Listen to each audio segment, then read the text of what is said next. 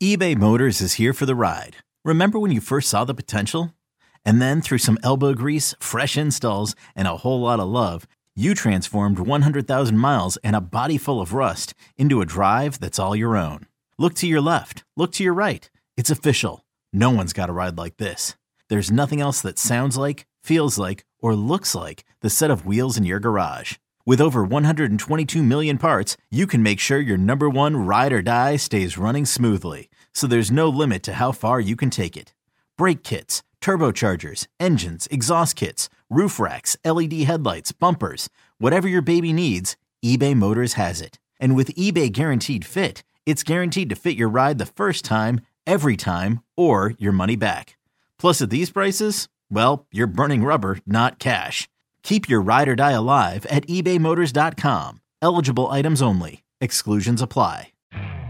You could spend the weekend doing the same old whatever, or you could conquer the weekend in the all-new Hyundai Santa Fe. Visit HyundaiUSA.com for more details. Hyundai, there's joy in every journey. Razor, I want to ask you, because this is something we talked about on the Skate Pod this week when we reacted to the trades, but it was kind of a shocking move, the fact that they were able to really add two good players and fill the rest of the needs that they had. But when you think about Hathaway and Orlov, the one thing that you might think could be an issue would be the discipline. In a playoff series, you don't want either of those guys to, take a major penalty or get suspended. And in the past, they've been players that could do that. Yes, I think, though, that you're going to take that risk with these players, especially Hathaway, You're going to take that risk for what you're adding everywhere else. And that's you know that you need that come playoff time, and you're more than happy to kill off that penalty that a Hathaway takes for being overly aggressive. Every team wants that and will be happy to do that. So there's an understanding of that, and I'm sure if it gets a little out of hand, there'll be a talk about it. But you want to let those players, those stallions, run, and you let them go and rein it in if it's necessary. But until then, these guys have been in the league too long. If it's a first-year player or a guy who's never been in the Stanley Cup playoffs who doesn't know, that's when you can get concerned because maybe he's doing too much. Maybe it's a Nazem Kadri type situation, and that can be detrimental. But with these guys, I think they've played enough both regular season playoffs to have the respect of the league and the players in the league to know what that line is.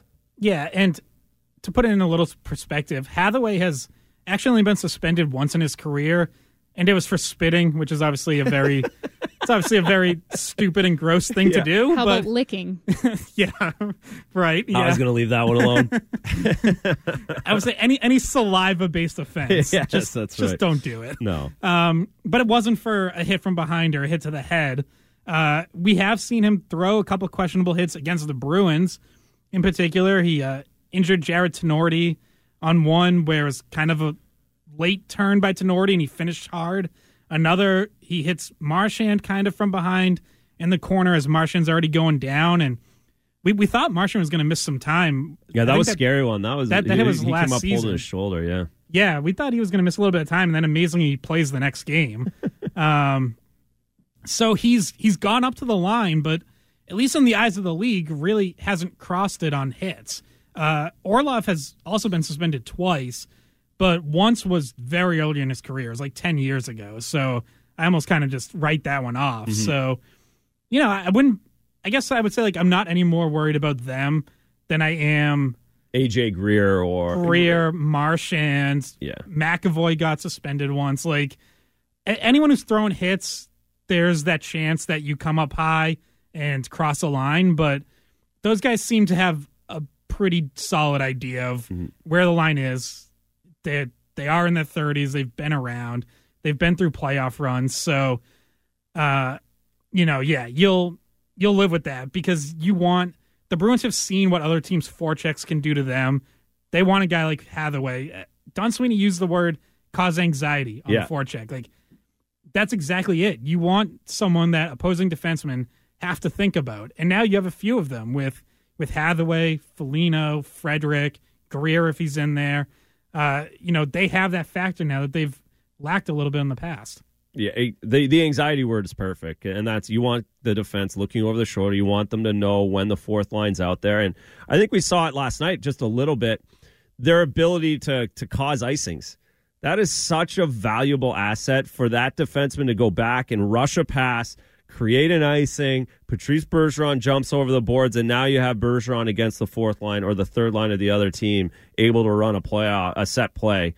And they created a lot of offense off the face-offs last night, and some of it was because the fourth line was able to create icings, and that's a huge, valuable part, and it's because of that anxiety that defensemen and forwards rush plays to create those icings. Now, more of the guys, Scott McLaughlin and Andrew Razor Raycroft. It's Sunday Skate on WEEI. Obviously, playing against Garnet, you hate to play against them, which is usually the guys you love to have on your team.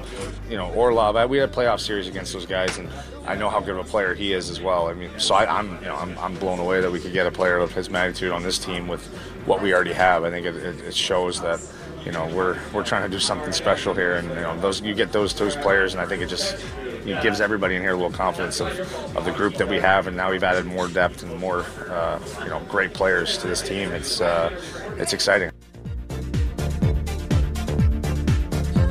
That was Nick Foligno talking about new teammates Garnet Hathaway and Dmitry Orlov. Hathaway, not Hathaway, not the 90s dance pop group made famous by Night at the Roxbury. I told Scott he had to explain this one. It's a great poll. I heard Razor and Jaffe talking about that on Nesson last night too. Well, we did. We initially, early on, we were trying to find things that we got to the Roxy, and lots of talk of that as well.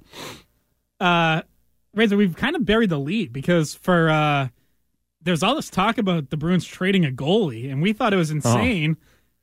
And then they actually did trade a goalie. There we go. They traded was right. Traded away Keith Kincaid, highest save percentage on the team.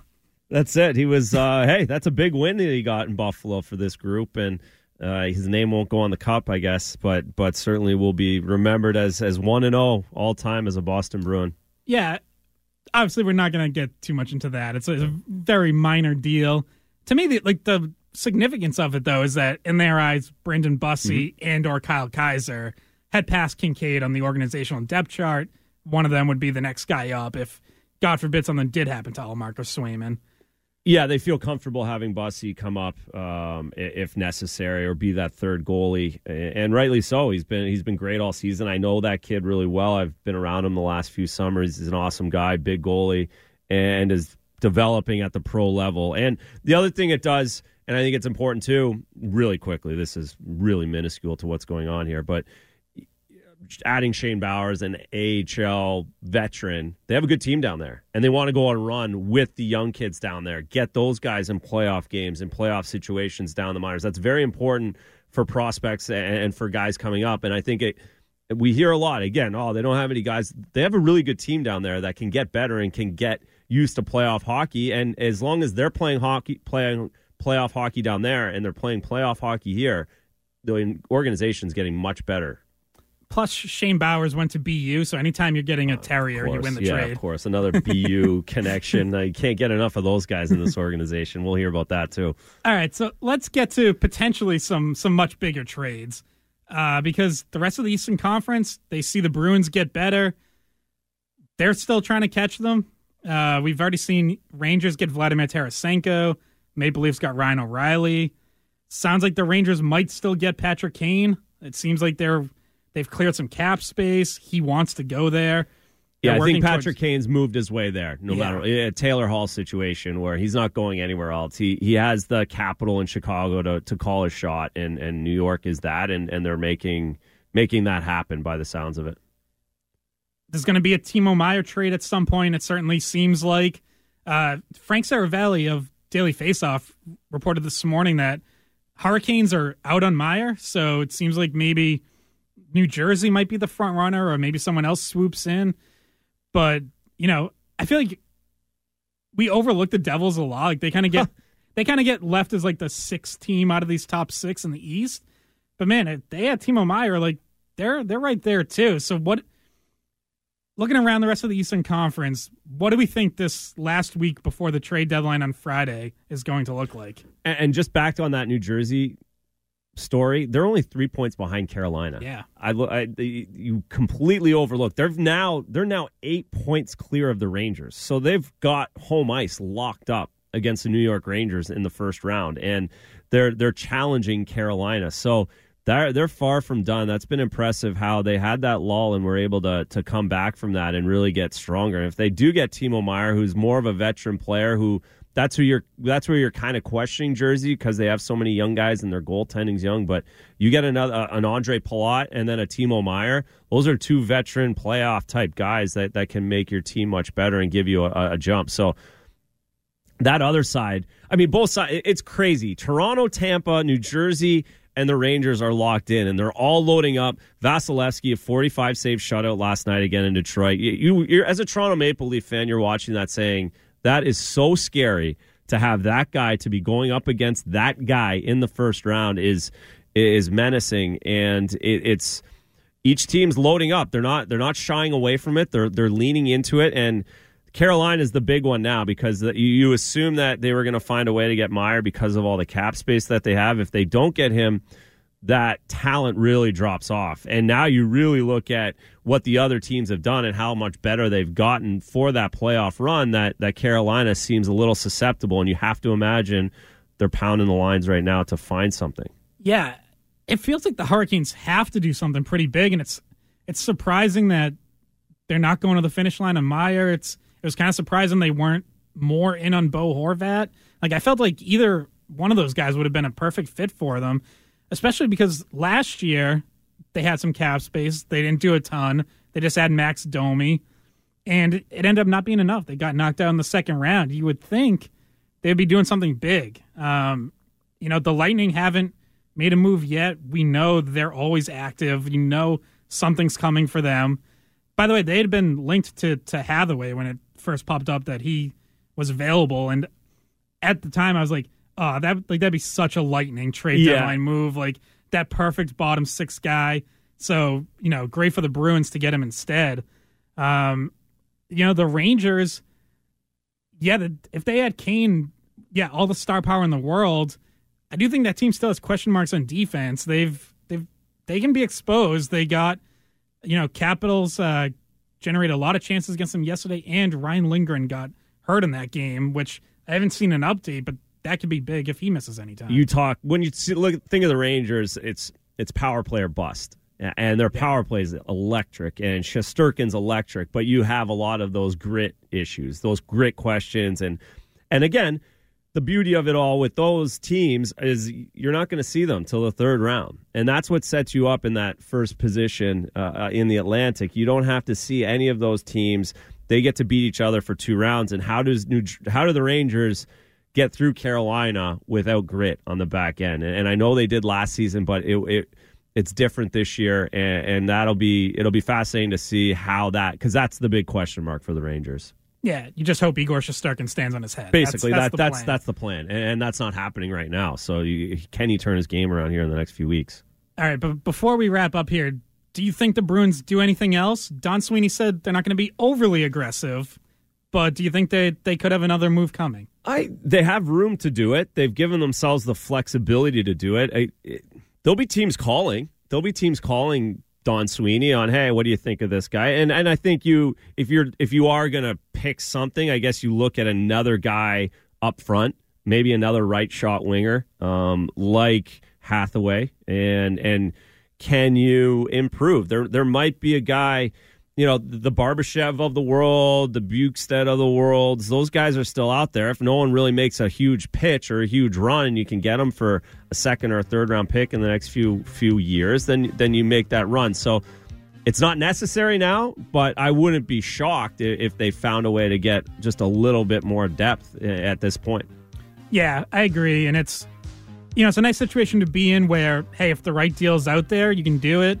They actually freed up some cap space with this pass move. Now, some of it goes back when you activate Nosek off long-term IR, but they haven't put themselves in like any more cap jail or anything by making the move they made this week. So no, and if they don't use it, they can use it towards bonuses, which will help the organization down the line. So it's not like lost money, even if they don't use it. So it's very flexible. They're in a great spot. All right, that's going to do it for this week of Sunday Skate. Fitzy and Hart coming up next. Lot to cover on the Boston sports team, even beyond the Bruins. The great Celtics win. You had a Red Sox walk-off pitch clock violation. That was exciting. And I love the pitch clock. Yeah, we'll be back next week at 10 a.m.